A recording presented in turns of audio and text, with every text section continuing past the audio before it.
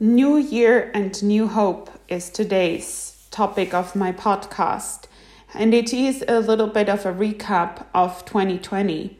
I recently passed by a restaurant in Zurich that had some sort of funny quotes they usually put out there, and this one was, "Seriously, 2020, what the fuck?" And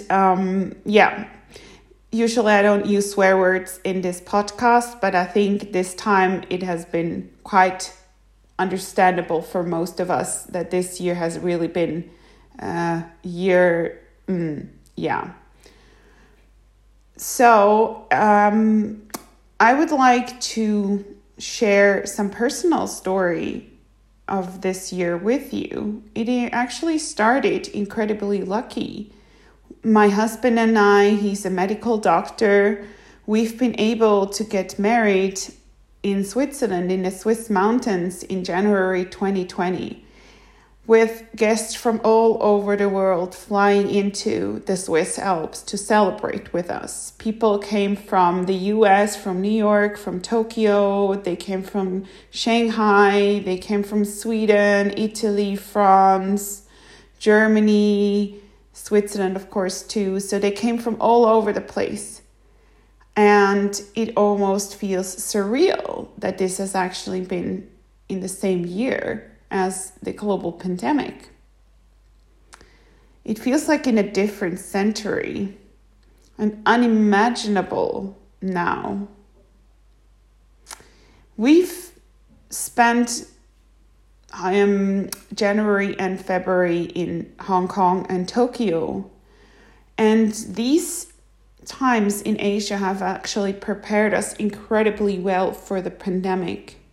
We've learned how to wear masks in any public space and be very, very mindful of washing our hands and hand sanitizing our hands after every single interaction with some place that wasn't our immediate home. So being part of this experience in Asia has actually been very mind-opening and has also contributed to some of my research that I've started on COVID-19 and mental health problems related to the pandemic. Then what happened was that my husband was called in for COVID service in Sweden as a medical doctor. And I had been flying to Switzerland to bring masks to my family and my father's pediatric clinic because in Switzerland during March there were no more masks. And at that time also governments, including the Swiss government, were saying masks are not mandatory, they're not necessary, and now those kind of comments almost sound surreal when everybody's walking around with masks in the city. But what it also meant for me personally and my husband was that we were apart for over 2.5 months because he was working 24/7 almost. At least he was working from February to May without a break on the COVID ward. I've been spending time in Switzerland and it's been a very different experience to be in Switzerland versus to be in Sweden during this time. Also, Switzerland's border were closed, so I wasn't even able to have my husband come here even if he wanted to because he's a Swedish citizen. And the idea that you were not able to unite was really, really difficult. Yes, I could have flown to Sweden, but there were also very, very limited amount of flights. So a new year is approaching, and that's why I reflected over the year 2020. And as a scientist, I'm really hopeful that the vaccine brings some relief now. And I'm admiring and I'm fascinated about how dedicated my colleagues were in the labs around the world to work and produce vaccines to help the world to get over this pandemic. If I'd take the vaccine, people asked. Yes, of course. I wish I'd be the first in line. I was joking and saying, maybe my grandma, who's turning 98 on December 24th, could be the first Swiss person to get the COVID vaccine. The debate on whether to take the vaccine in the general population does never really include the fact that hospital staff has to take the vaccine, or whether it's a choice for them, or whether they might be the guinea pigs of the general population. That's the concern people have in the general population, that they feel guinea pigs. But not whether the healthcare professionals might be not even thinking about whether they have a choice. They simply don't have one.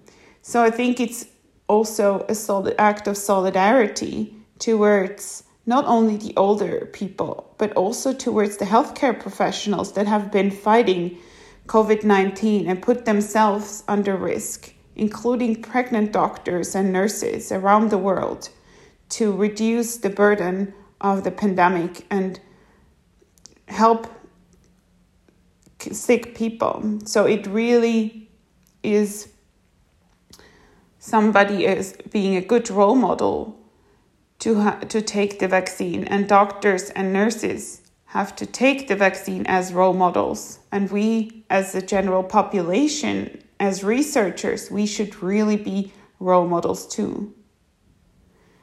And the question about who needs it the most, we all do.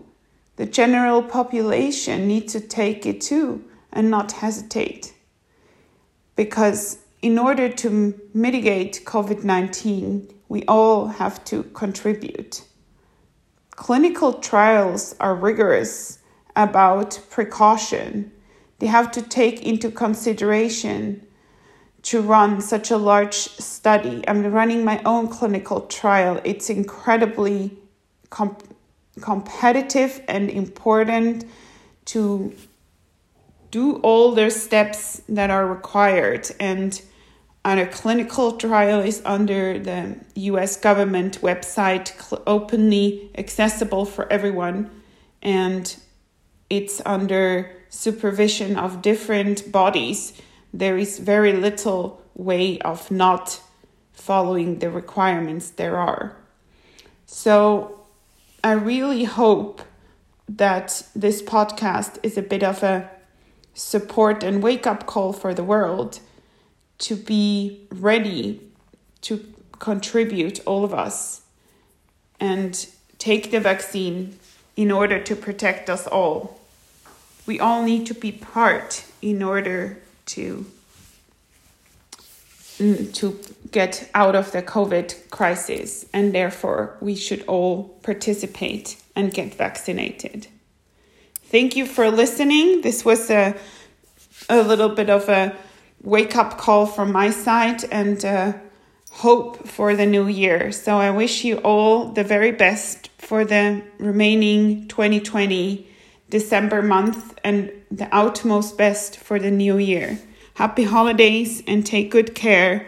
And please feel free to get feedback to my podcast. I'm curious to hear what you think. Thank you and take care.